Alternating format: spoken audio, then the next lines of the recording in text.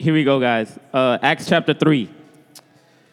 Now, Peter and John were going up to the temple at the hour of prayer, the ninth hour.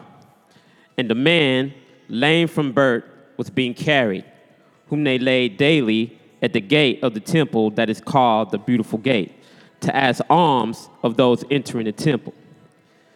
Seeing Peter and John about to go into the temple, he asked to receive alms.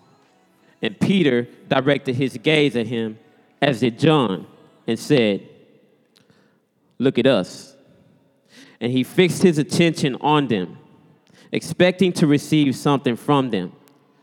But Peter said, "I have no silver and gold, but what I do have, I give to you. In the name of Jesus Christ of Nazareth, rise and walk." And he took him by the right hand and raised him up. And immediately his feet and ankles were made strong.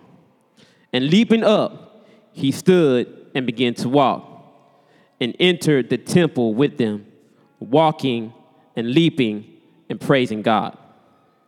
And all the people saw him walking and praising God, and recognized him as one who sat at the beautiful gate of the temple, asking for alms. And they were filled with wonder and amazement at what had happened to him.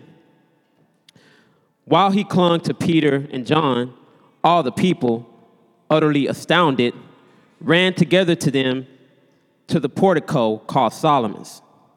And when Peter saw it, he addressed the people. "Men of Israel, why do you wonder at this? And why do you stare at us, as though by our own power or piety we have made him walk? The God of Abraham, the God of Isaac, and the God of Jacob, the God of our fathers, glorified his servant Jesus, whom you delivered over and denied in the presence of Pilate, when he had decided to release him. But you denied the holy and righteous one, and asked for a murderer to be granted to you. And you killed the author of life, whom God raised from the dead. To this we are witnesses. And his name, by faith in his name, has made this man strong, whom you see and know. And the faith that is through Jesus has given the man this perfect health in the presence of you all. And now, brothers, I know you acted in ignorance, as did also your rulers. But what God foretold by the mouth of all the prophets, that his Christ would suffer, he thus fulfilled. Repent, therefore, and turn back, that your sins may be blotted out, that the times of refreshing may come from the presence of the Lord, and that he may send the Christ, appointed for you, Jesus, whom heaven must receive until the time for restoring all things about which God spoke by the mouth of his holy prophets long ago.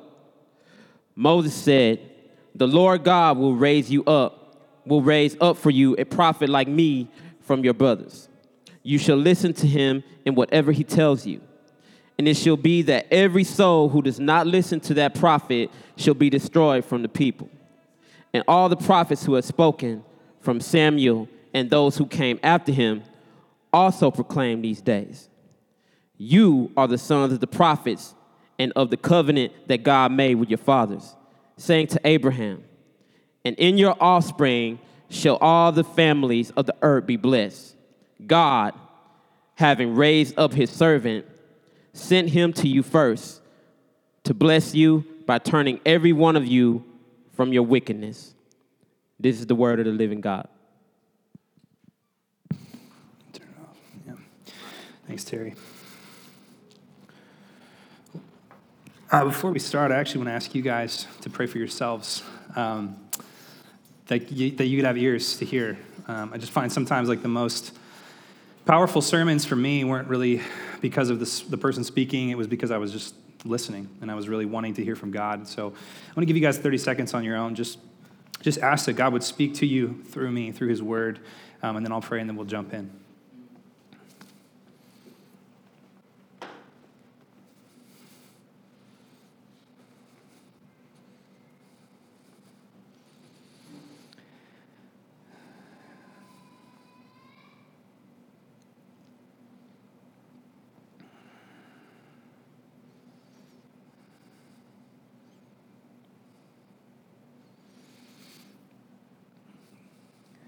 God, you are faithful. You are good. You are true. You are strong. Lord, you're all-knowing, all-powerful, sovereign, compassionate, kind. Lord, you speak. God, you work, you redeem, and you're faithful. You're trustworthy. So patient with me so many times. God, even though you are seated outside of the universe, and Lord, in our created state, how could we possibly know you? But I thank you that you, God, entered into your creation through the Logos, the Word, your Son, Jesus Christ. And now through him, we can know you. I thank you that, Jesus, you are the center of this text, the center of the Word, the center of our lives, or at least you should be. We just pray that you would make much of yourself this morning. Through something as foolish as my words and my preaching, God, would you glorify yourself through the scriptures? God, we want to listen. We want to sit at your feet this morning. God, we're all just busy. We're bombarded all the time with noise and voices and news and television and Netflix and tweeting and Instagram and everything distracting, Lord. But right now, God, we just want to set that all aside. And we want to hear from you. Lord, I don't stand on my authority this morning. I stand on yours. Because we do believe that what we hold in our hands, God, is your living word. And it can cut deep. So, Lord, speak, we pray. In Jesus' name, amen. Amen. All right, Acts chapter 3. Before we get into that, it was interesting. I was watching a documentary about Apollo 8. You guys familiar with Apollo 8? Apollo 8 was the first mission to the moon, although they didn't land on the moon. They basically orbited it and came back. So it was the first time, really, that any human had ever gotten to sort of see the moon up close. And really, the objective of the mission was, for one, to prove concept, to prove that they could get there, but also it was to take as many pictures as they could of the moon up close. So I remember in the documentary, the guy that, I can't remember which one it was, one of the guys was just commenting that it was his job to take pictures of the moon, which that was the only thing on sort of their mind. They were thinking, let's get to the moon, let's take pictures, because this is something we've never seen. This is something really far away, and just the fact that human beings could even go there was incredible. So they get there, and they're orbiting around the moon, and he's taking pictures. There's thousands and thousands and thousands of pictures, and he made an interesting comment, and he said he actually got really bored after a while because it was like crater, crater, crater, like just gray, like not, well, maybe it's because it was a black and white footage. But yeah, just, there's not a lot of color there, right? And so this prize that they were kind of aiming for, they're thinking it would be so exciting, and I'm sure it was. But ultimately, they got there, and it was not quite as exciting as what they thought. And the comment that he made, I thought was so interesting, so intriguing. He said the thing that they weren't planning on being the crown jewel of their trip, the thing they hadn't even thought about, was a particular moment. And that particular moment was when they came around the side of the moon and they saw the earth. The very thing they were already on. The thing they spent their life on. And they said it wasn't even on their radar to think that the most beautiful thing they would see would be the earth. Because no one had ever seen the earth from that level away. And in the midst of all of the craters and all the dust and all the grayness of the moon, there is the earth, blue, the colors, just like the perfect place for life to dwell. I thought that was so intriguing. Similar thing, Jesus, on the road to Emmaus, if you remember at the end of Luke, he's in his resurrected state, but nobody knows he's resurrected yet. And the disciples are just bummed. They're disappointed. They're frustrated because the guy that was supposed to be the Messiah, the guy that was supposed to come and establish Israel as a nation again, he's dead. He's gone, and they're frustrated with that. So two of these guys, they were there for Passover, so they're returning home from Jerusalem on it's like a 20-mile trip or whatever. They're returning home, and all of a sudden this guy comes up and starts walking with them, and they don't know who he is. Now, we, the reader, we know that it's the resurrected Jesus, right? We know it's Jesus in his resurrected body. And these guys, they're just kind of murmuring and muttering and probably trying to figure out, okay, so what was that whole thing? Like, what, did we just make this up? Who was this Jesus guy? I mean, he wasn't what we thought he was going to be, because there was so much Old Testament prophecy about the Messiah who was going to come in like a military colonel, a David-like person, come in and just kick Rome out. And they were just really confused by this. And so Jesus, somehow cloaked, they don't know who he is, they don't see him. He comes up and it's just classic Jesus. He's like, what are you guys talking about? And they're like, are you the only one in Jerusalem that doesn't know what just happened? I mean, did you live under a rock? Like, what's going on? And they begin to explain to him, what happened. And it's interesting, when they explain to Jesus about Jesus, you learn a lot about their theology. They thought he was just some prophet. They're like, well, we killed another prophet. What else is new? That's what Jerusalem does. That's what Israel does. We kill prophets. God sends them, we kill them. Okay? Nothing new, right? But they just thought he was just another prophet. It must have been. Because if he didn't raise from the dead, he's just a prophet. And Jesus is just sort of listening. And then he starts to talk. And Jesus, he begins to teach through all the Old Testament and begins to show them how everything in the Old Testament was actually pointing to Jesus. He was actually pointing to Christ. And they're just blown away. Now, they don't know who he is yet. And they invite him. They talk him into coming over for dinner. So they go, and Jesus grabs the bread like he would have done so many times around so many tables with these guys. And he breaks the bread. And in that moment where he breaks the bread, their eyes are open. They realize this is Jesus.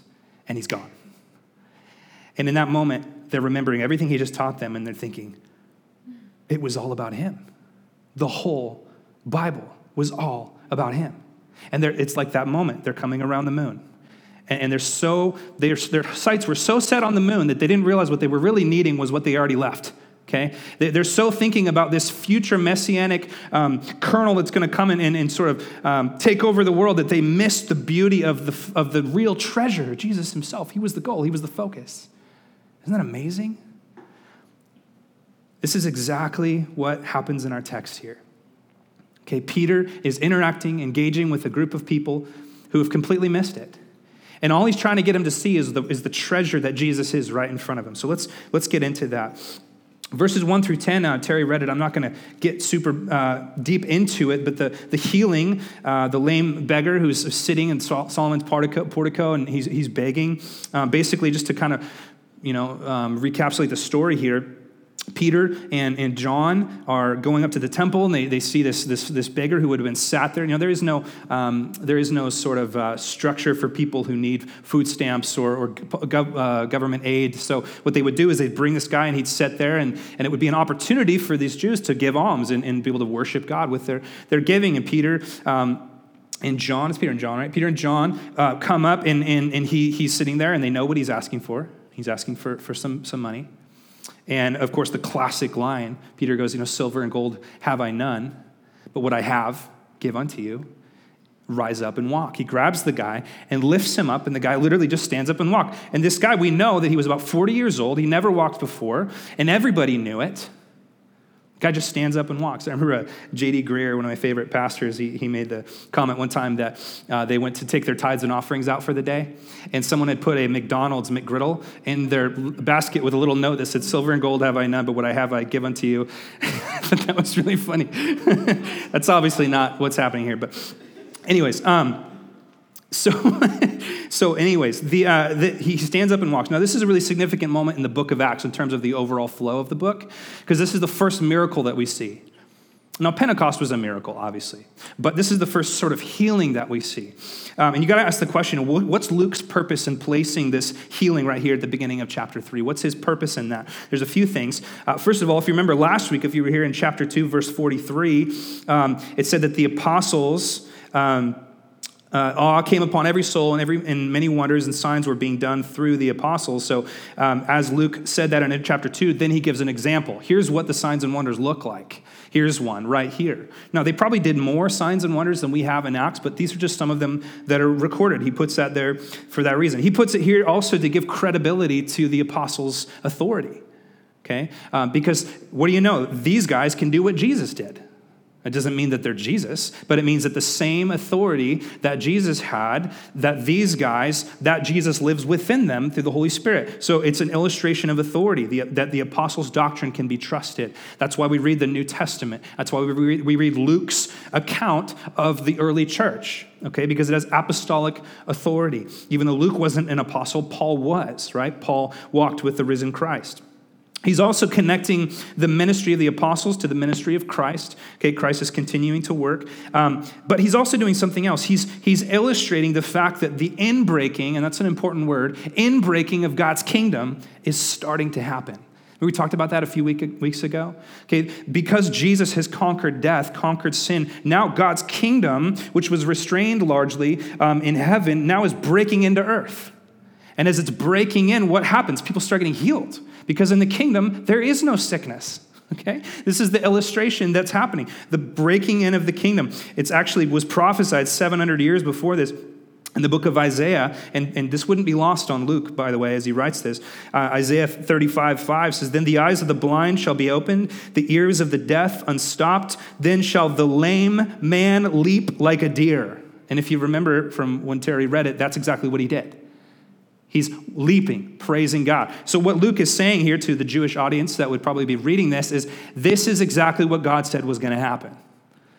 Okay, when the kingdom begins to break in, people are going to be healed. People that were once not able to walk are going to be able to leap around, which is incredible. But the deal is, we're not going to spend a lot of time on the healing, even though that's the more sort of obvious part of chapter 3. The healing is really just the backdrop for Peter's sermon. The healing in chapter 3 of this lame beggar is sort of the catalyst or the launching point for all of chapter 3 and chapter 4. Everything that came after that because this guy got healed. Because this guy got healed, they get an audience. They get tons of people, as we'll see, that they preach to. Because this guy gets healed, Peter preaches a sermon which ends up frustrating the council, frustrating the leaders, which puts Peter into another position where he can witness, where he can speak truth. So all of chapter 3 and 4 are because of this healing, but the healing isn't the point. Okay, the healing isn't the point. And you need to know that, because a lot of people read Acts and they think it's just a book of recorded miracles.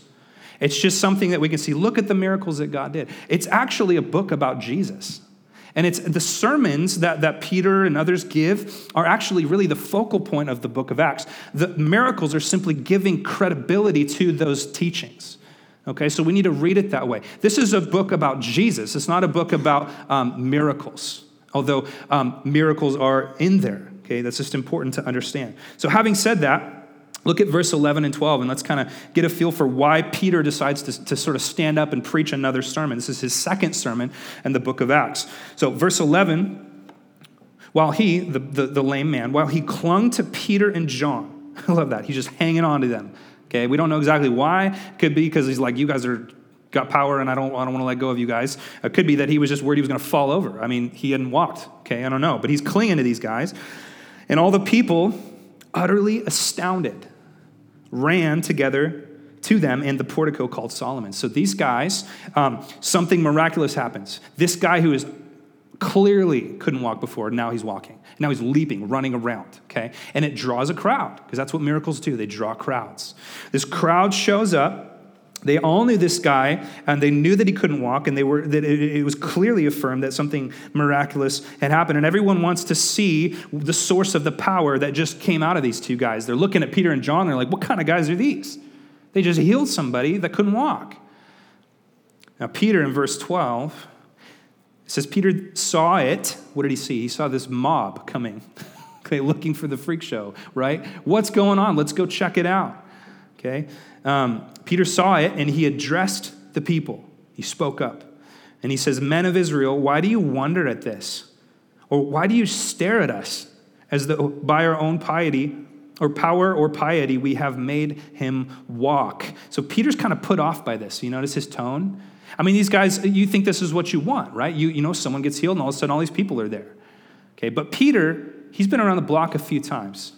Okay, you know, he's got a few things in his mind as this crowd is starting to form around this miracle. For one, he kind of calls them out on not paying attention. He's like, hey, you know, some crazy stuff has been happening in Jerusalem over the last 2 months. If you guys weren't paying attention, Jesus came. Jesus was crucified. Jesus was resurrected. The Holy Spirit came. Thousands of people got saved. All of this 120 were speaking in all these real languages, and everyone was hearing the gospel. I mean, there's been some crazy headlining events happening in Jerusalem in the last 2 months, and somehow these guys are confused why that guy just got healed.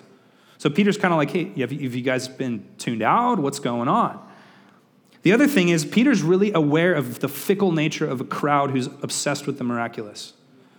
Okay? He walked with Jesus for 3 years. He saw these guys. He saw them come just doting over Jesus for his miracles, and then in a matter of months later, yelling, crucify him in the crowd.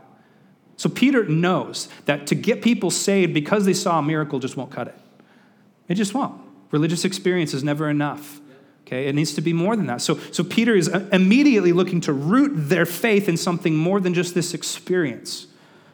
You see someone get healed, that's never enough for you. You're always going to want more miracles. I can imagine Peter's remembering the time that all of the crowds were listening to Jesus teach all day and they didn't have any food, so Jesus multiplies the bread and the fishes, which would have been really impressive, right?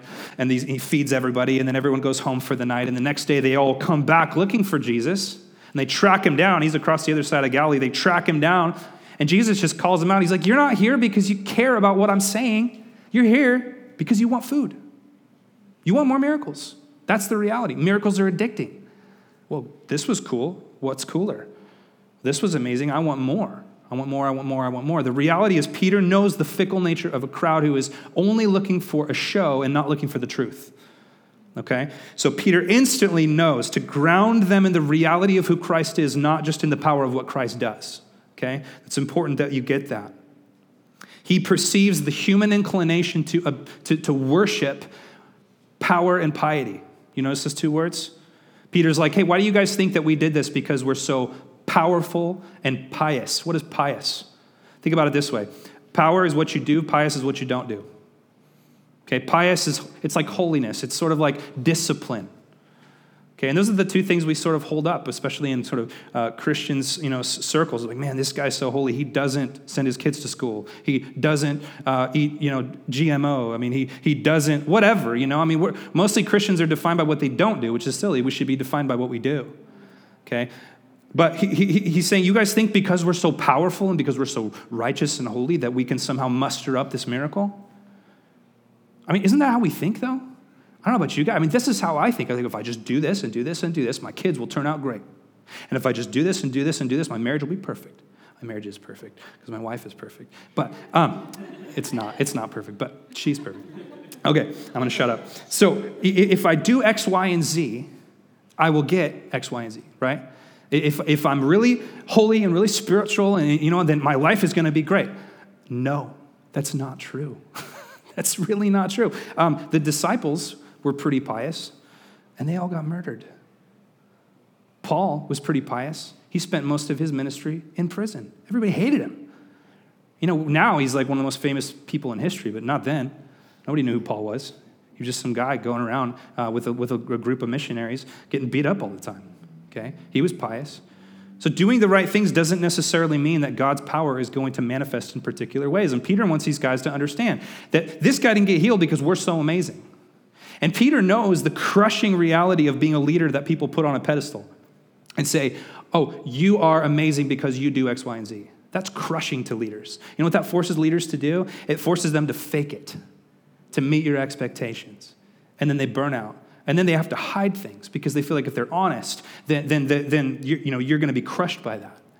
It also crushes you when you put people on a pedestal because then it makes you think that they're somehow better than you. It makes them think that somehow they have it figured out and you're just down here. Don't do that. Peter instantly says, this is about Jesus. This miracle has nothing to do with me.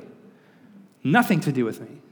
It's all about Christ. It's all about his power. It's what he does right away. Now look at what he says. It says he addressed the people. That can also be translated, he answered them. Not answered in a sense where they asked him a question, because they actually didn't ask him a question. But if you remember in the good old King James translation, 1 Peter 3:15, it says, but sanctify the Lord God in your hearts, set him apart. Be ready always to give a what? Answer to every man that asks you a reason for the hope that is in you with meekness and fear. So what Peter's doing is people come and they see hope. Man, that guy just got healed. I want some of that. And now Peter's going to give them a reason for that hope. He's going to say, let me tie you to the reason for this. Let me show you what it is that's actually hopeful here, okay? It's important to get that. What he's doing is he's redirecting their affections. He's readdressing their affections from the miracle itself to Christ himself. It's what he's going to do in this sermon. Now, before we jump into it, I want to say a quick word about relevance, okay, about relevance, because I think that this sermon is relevant for you today. Okay, relevance just means it's something that's applicable for your life today. Okay, and relevance is kind of an interesting thing. They did a study a while back about what kind of news people want, and it wouldn't surprise you. There's two things people are interested in: new things and scary things. New things and scary things. And what is the news always about? New things and terrifying things. Iran, North Korea, Ebola. I mean, it's like they know that people will click on something if they're threatened. If they feel like, if I don't click on this, I might not be prepared for something. Or, hey, that's new, that's interesting. Those are the things that appeal to us as human nature. So relevance, in order for something to be relevant, it usually needs to appeal to one of those two things. Is Jesus still relevant? That's kind of a question I think a lot of people, ask, especially when I interact with people in the world throughout the week and I tell them what I do. And I think I can see it in their head. They're thinking, Jesus isn't really relevant anymore to what we're dealing with. That's the question, I think. And I think a lot of Christians are feeling that way too. Is Jesus really still relevant? Or was he just sort of relevant maybe to our parents' generation or grandparents' generation? Is he still relevant? We got an interesting comment on our Facebook, and I want to be careful because I don't want to demean this gal. I actually would love to have a conversation with her. But this gal left a comment, and she was kind of bashing another church in town for being too large, which we love that church, and I think that they praise God, they're large. And then she kind of went on to say that she's tired of, and they preach similar to we do. It's the historical grammatical, like what did these guys really say? And how do we figure out what they really said? Let's start there, instead of what does it mean to me and all this hogwash. Okay, so they teach similar to us. And she said, I'm so tired of hearing people teach about what happened in the Bible. I want to hear about things that are relevant for today. Now I get where she's coming from in that, but she's wrong. There's really nothing more relevant than what happens in the Bible. And it's not just biblical knowledge, it's Christ. Christ is relevant. He's really relevant. Okay, so the question is Jesus relevant? And this is the question that Peter's trying to answer to these guys, because these guys, they completely missed him. Jesus came and went, right? His ministry, 3 years, he was crucified, he resurrected. They completely missed it. They're still tuned into Judaism. They're still thinking about Torah. They're still thinking about the law. They're still thinking about Messiah to come. And they've completely missed Christ. And what Peter does is he takes advantage of the fact that now he's got a crowd of people around him, and he says, let me tell you what's really relevant to you. Okay? He's relevant to you. And he does it in 3 ways. He tells them that Jesus is relevant to the 3 things that really should matter to us: our past, our present, and our future. He's relevant to your past. He's relevant to your present. He's relevant to your future. That means he matters to all 3 of those things. And I want to show you how Peter masterfully, by the Holy Spirit, shows these guys how Jesus is relevant to their past, present, and future. So if you're a note taker and you want to have a nice little outline, that's going to be my 3 points. Jesus is relevant to your past, to your present, to your future, okay? Number 1, he's relevant to your past. Let me show you how Peter shows these guys this truth. He shows them that Jesus is relevant to their past. Look at verse 12. He starts his sermon like this. He says, the God of Abraham, the God of Isaac, the God of Jacob, the God of our fathers, glorified his servant, Jesus, whom you delivered over and denied in the presence of Pilate when he had decided to release him. What's Peter doing in that opening sentence? He'd probably just read right over that. But here's the thing. Here's what he's saying here. He's saying, the God of Abraham, Isaac, and Jacob. Who are they?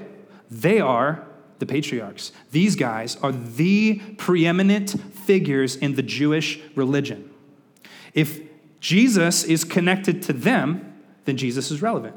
If Jesus is somehow in contradiction to them, he is not relevant to them at all. These guys have anchored their faith, rightly so, in the faith and the God of Abraham, the God of Isaac, the God of Jacob, Yahweh, the God of the Old Testament. And what Peter's saying here is he's saying Jesus and the God of your patriarchs, they're one. There's a connection. Okay, there's a connection there. He goes on in verse 22, skip ahead a little bit.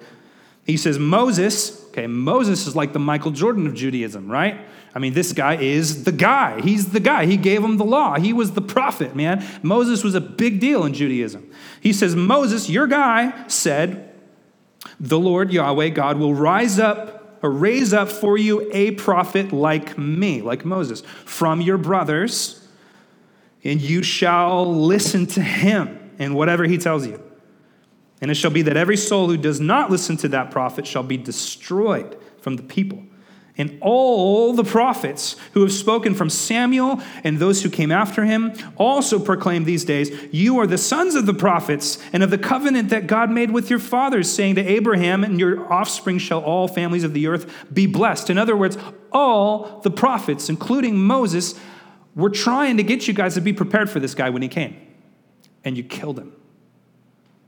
Okay? You killed him. I mean, this was the prophet Moses spoke of. If you go back, Moses talked about that in the Torah. He talked about how there would be this prophet that would come, and that this prophet would be, you need to listen to him. Peter, I mean, you got to understand how astounding this sermon would be, okay? To us, we're like, oh yeah, whatever. To these guys, it'd be like, you're saying the carpenter, the rabbi from Nazareth, like that's the prophet. He's the prophet. Yes, he's the prophet. All of your Old Testament has been trying to get you ready to recognize and see this guy. You know, Jesus said, you don't know me because you don't know the Father. You think the scriptures will save you. The scriptures are about me. The whole Old Testament was about Jesus. That's what Jesus tried to get through these guys' head on the road to Emmaus. He took them through the Old Testament. He said, all of it is about me. It's all about me. So what Peter's doing is he's bringing relevance of Christ to these guys' past.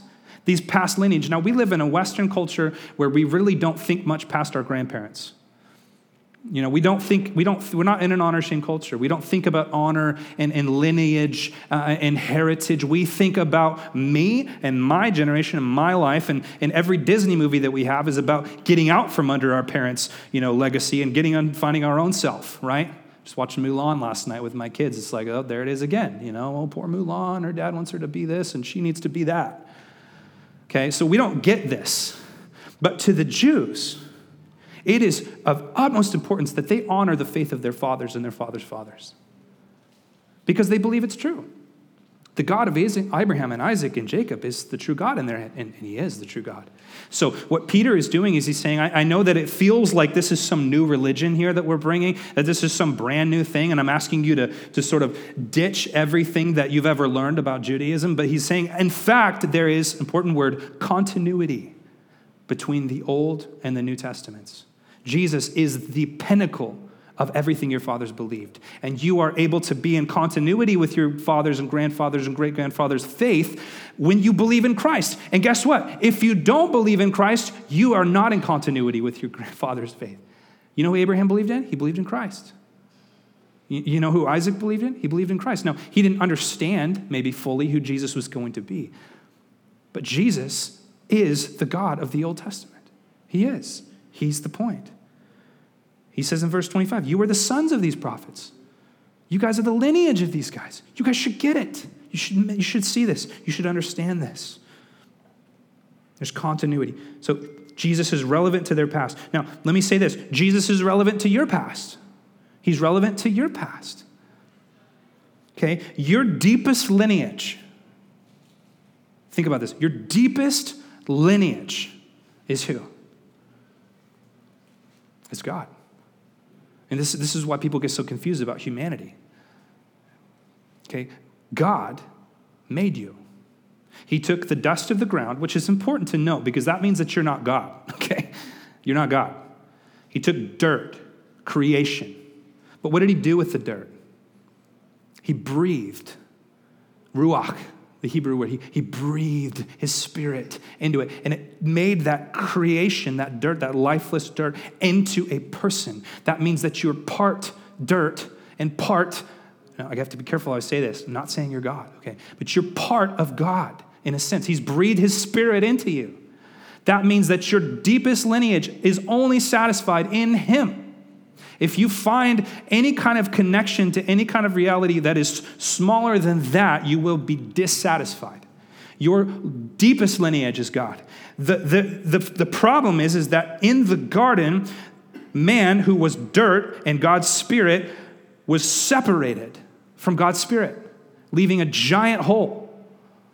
You know what holes tell you? Something was there. That's what holes tell you, right? Oh man, there was something here once. You have a gaping hole. That gaping hole is that God's spirit was disconnected from you because of your father's sin, Adam and your sin, and that the only way you're going to find that true, relevant lineage and meaning and purpose is when you fill that hole with your deepest relative, which is God. He created you. You need to come back to that. The Bible makes it really simple. It sorts humanity into two families. Adam's family, don't think the show. I'm not talking about the show. Adam's family, I know you're like picturing the little hand and Uncle Lester, just get rid of that. No. Adam's family and Christ's family. These are the two families of humanity. What happens when you get saved is you resign your connection to your father Adam, and you now become part of a new humanity whose father, and if I can use a big word, progenitor, is Christ. He is the new Adam. He is the new humanity.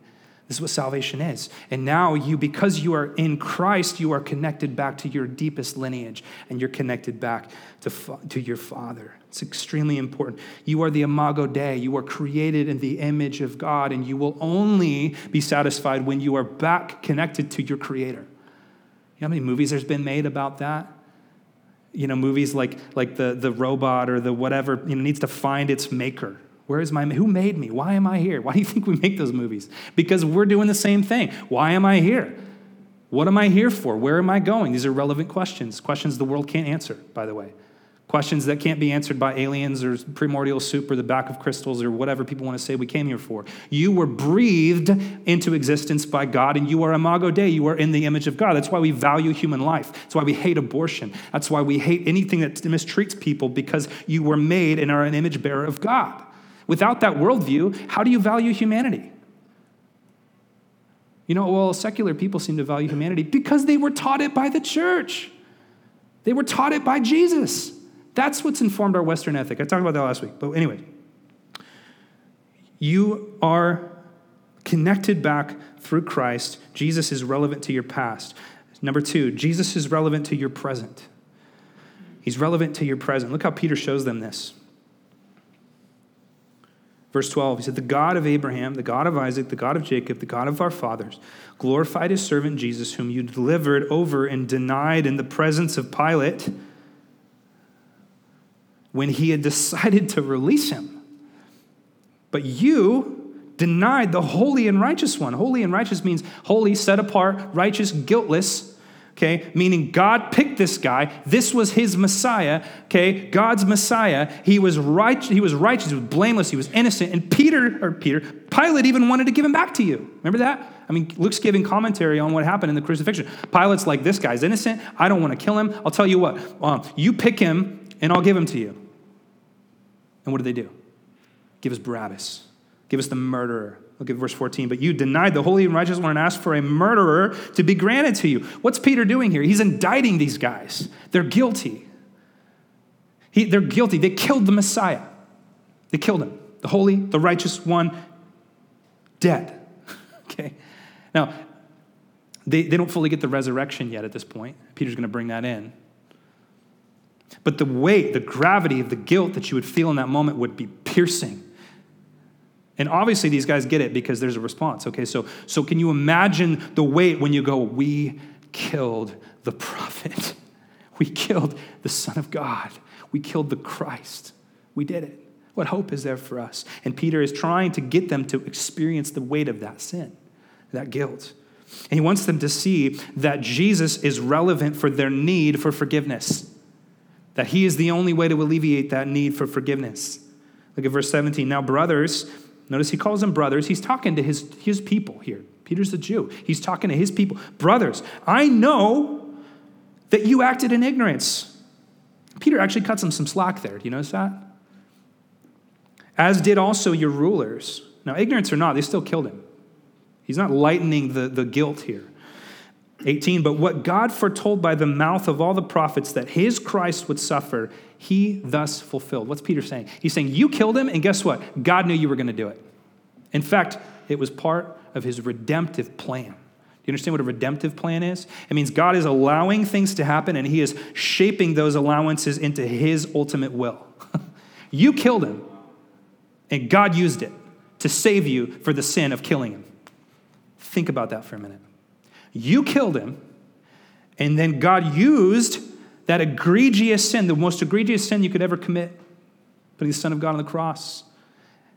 He used it to forgive them, to allow them to be forgiven of that sin. That's incredible. That's what Peter's saying. And then he says this in verse 19, repent. Okay, now that word, I know that word is like, it's just been so misused. It means think differently. Change your mind. Turn around. Repent. Think differently. And then he says, turn back, that your sins may be blotted out, that times of refreshing may come from the presence of the Lord. That word turn back, James Boyce in his commentary, he points out that the idea of turn back would have connected a dot in the Jewish listener to these things called sanctuary cities, refuge cities. God was really gracious in the Old Testament. He built these cities purposely on the outskirts of Israel. He built them as a place for people to run to. So if you got accused of a crime, let's say you were out chopping wood and axe flies off and decapitates your buddy or whatever, it's a terrible thought. You run. I think that's the thought that they use in the Bible, actually. You're going to get a lynch mob. But you were innocent. You didn't mean to kill the guy. So you turn and you run to this sanctuary city. And the purpose of the sanctuary city is to give you sanctuary until they can give you a fair trial. And God was really fair when he made the law. He really was, okay? And then if you're guilty, then they're going to turn you over to them and you're going to have to pay for that crime. But the idea is that you turn and go to the sanctuary. This is what Peter's saying here. He's saying, turn back and run to God. He's your sanctuary. He's where you can run to in the midst of this because you are guilty, but he can give you refuge. He says that your sins could be blotted out. That's not diluted. That's not just sort of, washed over or swept under the rug, blotted out. The picture is papyrus. That's what they used to write on, papyrus. And they didn't have acidic ink like we did that would sort of stain and soak into the paper. It would sit on top so they could wipe it off. That's the idea. Wipe off, gone, clean slate, free, done, gone. Nobody remembers it. There's not even a smudge. That's the reality of what Jesus is offering these guys. They killed the Messiah, and he says you can have that completely blotted out if you turn and run to the sanctuary of Jesus. Do you know what Jesus' name means? It's the Greek version of the Latin, or the Greek version of the Hebrew word Yeshua. Yeshua means what? The Lord is salvation. Even the name Jesus is calling these guys to be saved. He is the salvation. He is the place to run to. Matthew 1:21, you shall call his name Jesus, for it is he who will save his people from their sins. And he did. God used this egregious sin to pay the ransom for these guys' freedom. Now you might think, oh, okay, well, they're guilty. I didn't kill Jesus. You did. Listen to this. Listen to C.J. Mahaney quote. I always have loved this. He says, were you there when they crucified my Lord? And we must answer, yes, we were there. Not as spectators only, but as participants, guilty participants, plotting, scheming, betraying, denying, and handing him over to be crucified. We may try to wash our hands of responsibility like Pilate, but our attempt will be futile. Before we can begin to see the cross as something done for us, leading us to faith and worship, we have to see it as something done by us, leading us to repentance. Only the man or the woman who is prepared to own his share in the guilt of the cross may claim his share in its grace.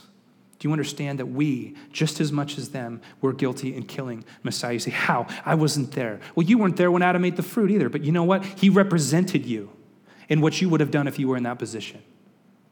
You would have done the same thing. I would have done the same thing. Every time that we do not value the cross, you put him on there. Every time that you don't receive the forgiveness that he paid for, you put him on there. Every time you ignore him, don't treat him like Christ, don't treat him like God, you put him on the cross. You know why they put him on the cross? To shut him up, because they didn't want to hear him. Close his mouth. He's interfering with our lives. That's what we do every single time we don't listen.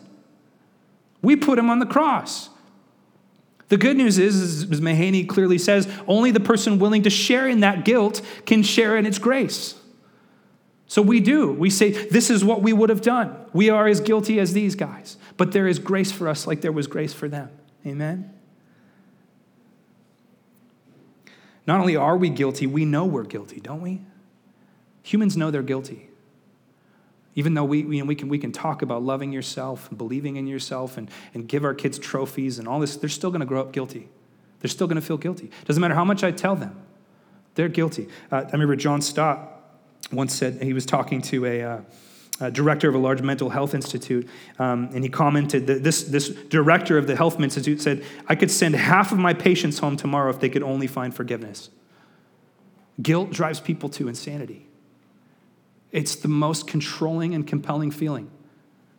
And some people don't even know that's what they're dealing with. Just constant guilt.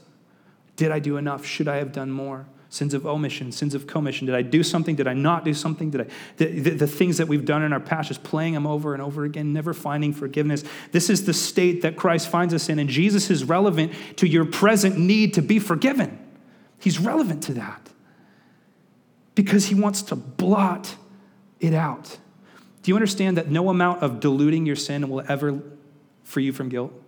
No amount of talking yourself out of feeling bad for it will ever free you from your guilt? Only absolute forgiveness. And when I say forgiveness, I don't just mean like, oh, no, it's cool, man. Someone dings your car. It's cool. Someone still has to pay for that.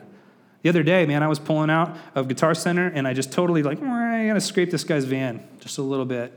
It's just enough to leave a little mark, And I'm like, oh. And he looks at me and he goes, it's cool. It was an old van, but he was cool about it. I just thought, thank you, Lord. And I thought, that wasn't free. That wasn't free.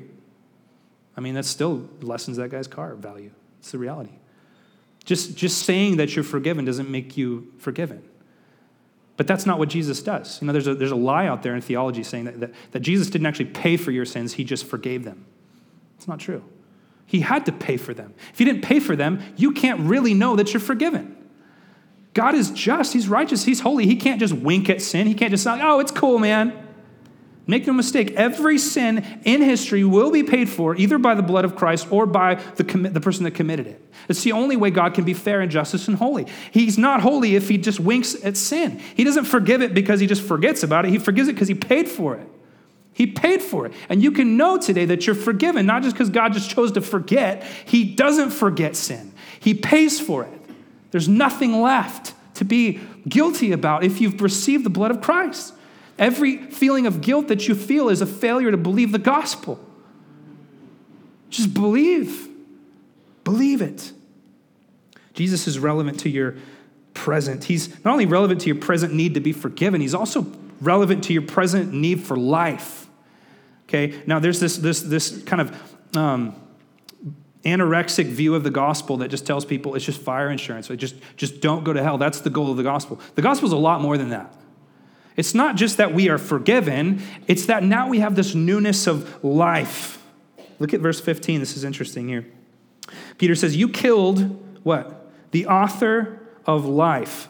Now, if you're looking for some evidence about the way that the disciples viewed Jesus in terms of his being God, how about this one?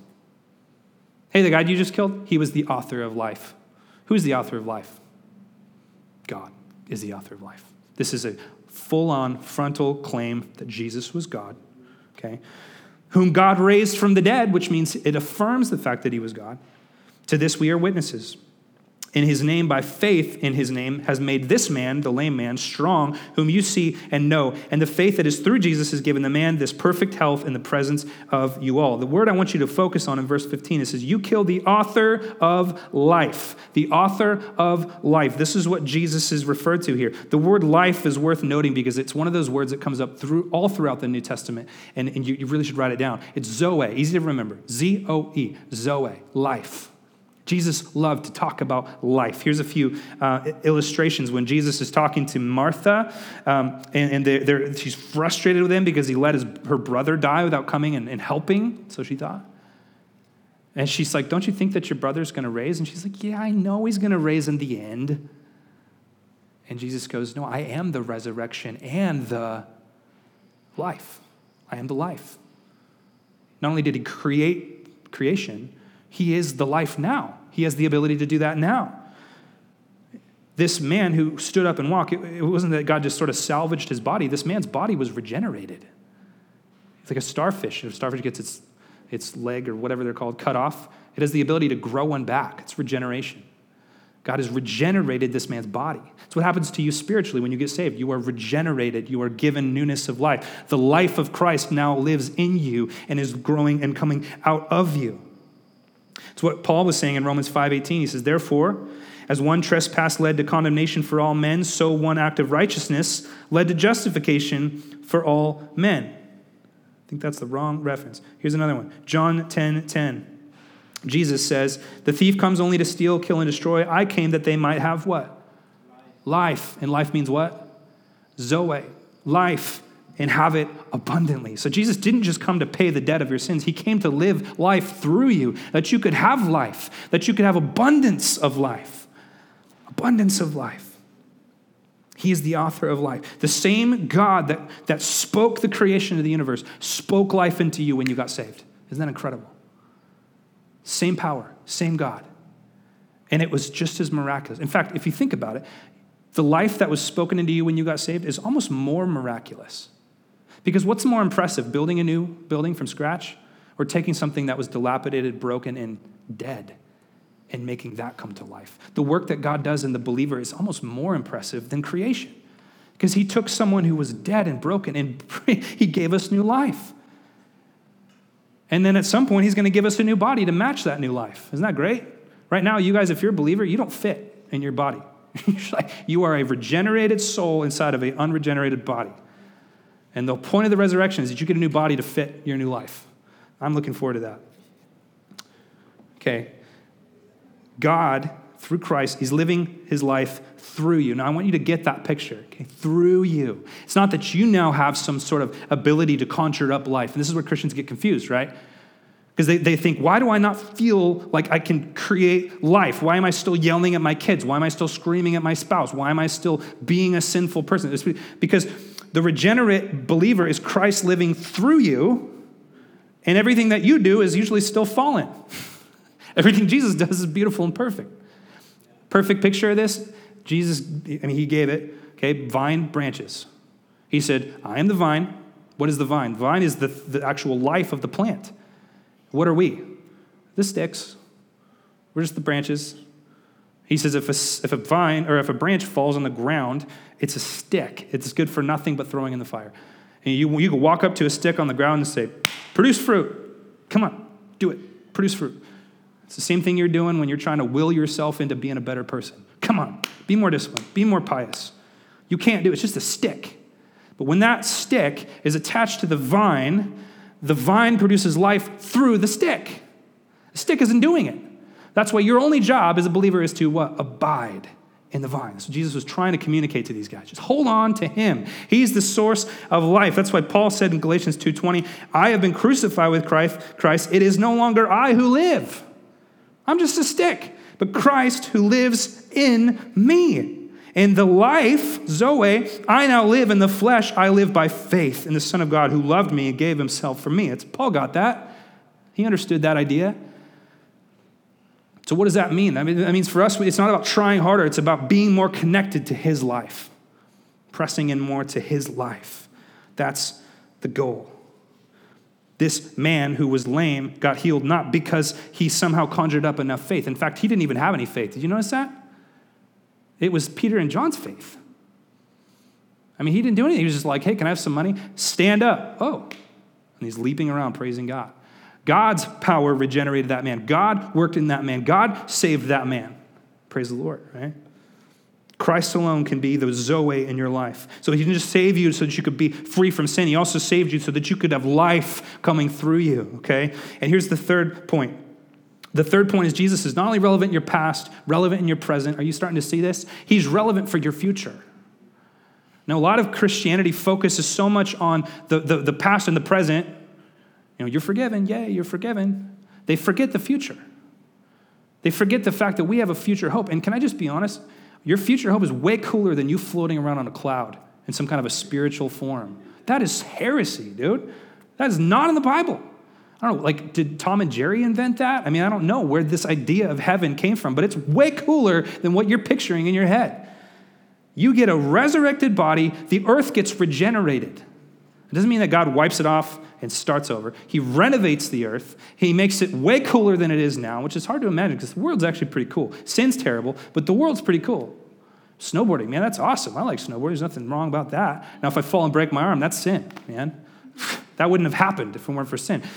Okay, I'm imagining there will be greater slopes for snowboarding in heaven. And I'm not American wishful thinking. I'm like, the creation is going to be regenerated. Where am I getting this? Look at verse 20.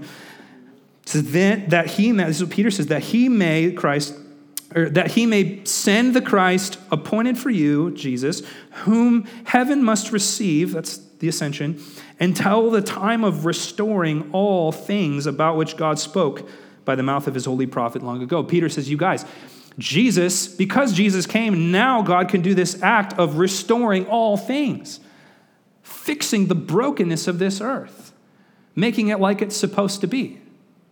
You know, people don't realize this, but if you want to know the story of creation, look at the story of Jesus' body and life.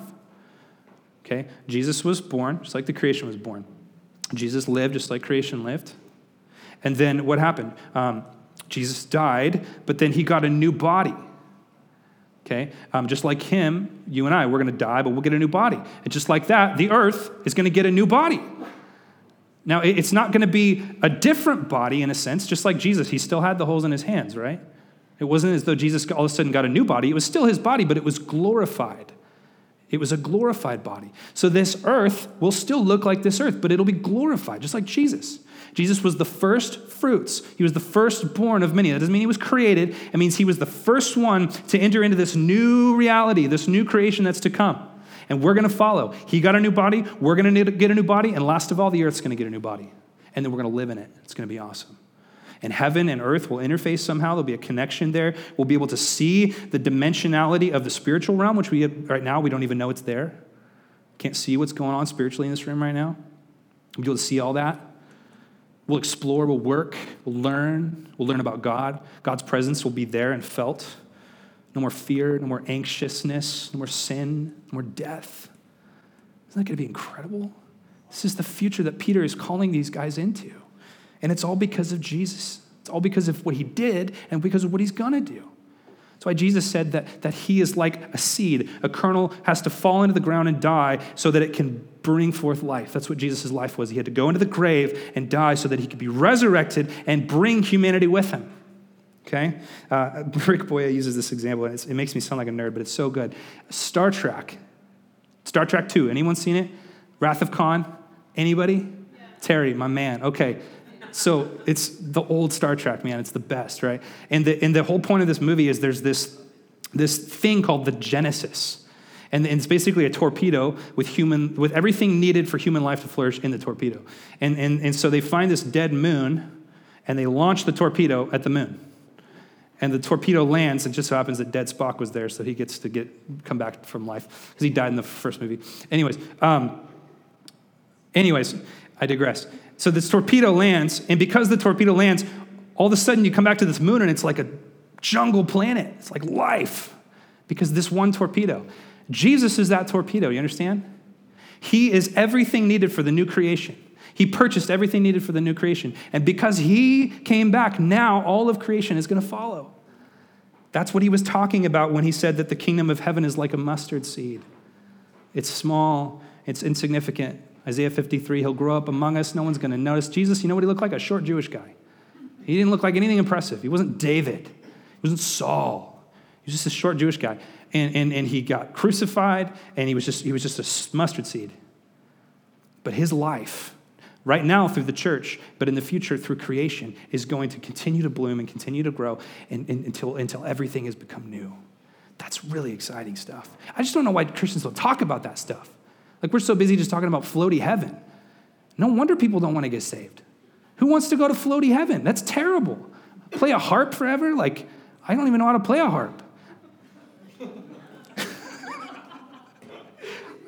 Right? I don't know. Whatever. Moving on. Should have stopped at Star Trek.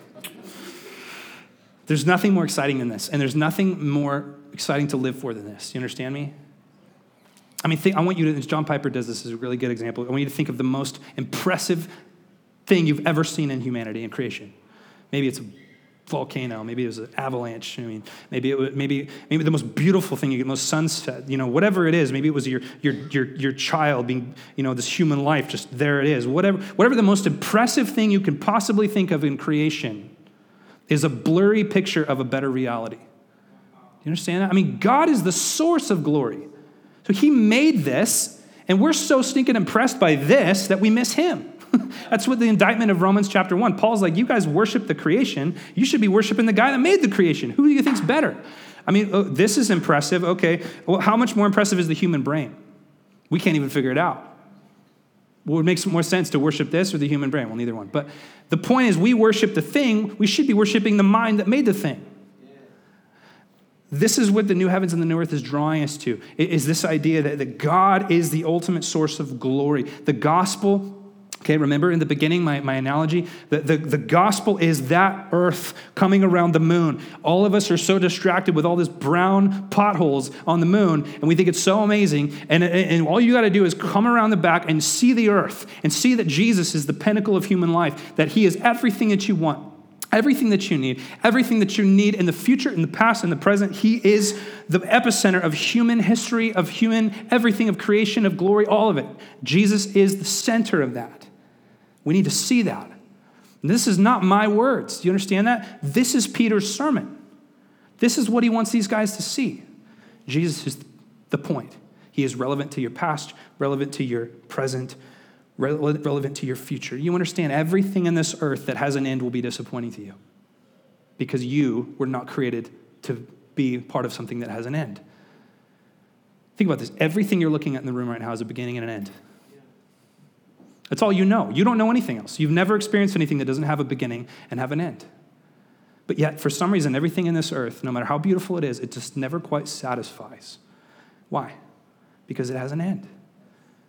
Cake's great. Cake runs out. Kids are great. They grow up and move away. Marriage is great. We all die. Health is great. Wealth is great. It all runs out. There's an end to everything except God. He's the only thing that doesn't have an end. He's the only thing that can truly satisfy you. He is the most relevant thing to your future. He is the deepest longing of your heart. The world just doesn't realize that. I mean, they're just down there, they're just playing. I mean, forget the C.S. Lewis quote, but they're just playing with sticks. And there's just the most amazing thing over here, and they're missing it. Our job, what evangelism is just redirecting people's attention to the true source of glory. Hey, I know you think that's really great, and the reason you think it's great is because God made it. I know you think marriage is awesome. Marriage is awesome because it's a picture of God. I know you think your kids are amazing. They are amazing. They're amazing because God made them. Don't forget that. Look higher. Just directing people's attention to the glory of God. Amen? All right, let's pray. God, I'm just so thankful this morning. I'm just encouraged, Lord, by your word. Jesus, who you are, what you did. Jesus, your plan of salvation was perfect. You did everything that was needed for us. You paid for our sin. You gave us your perfect life. You've regenerated our soul. You're going to regenerate our bodies. You're going to fix the earth. You're going to answer every question in the depths of our soul and longing. What more could we ask for? And God, those moments of anxiety, they're just failing to believe this truth. The depression is just failing to believe this truth. Help us believe it every second. God, may we be a church that just unashamedly holds these realities out to people. Not embarrassed, but just proclaimers of good news. This is the good news. May we go share it today, tomorrow, this week. God, I just pray you would fill this place with skeptical people. Just fill this place, Lord, with people that don't know what to think, but they just are looking for truth. And then may we answer those questions with the word, because you do have the answers, God. Lord, please work in this place. We love you so much. In Jesus' name, amen. Amen.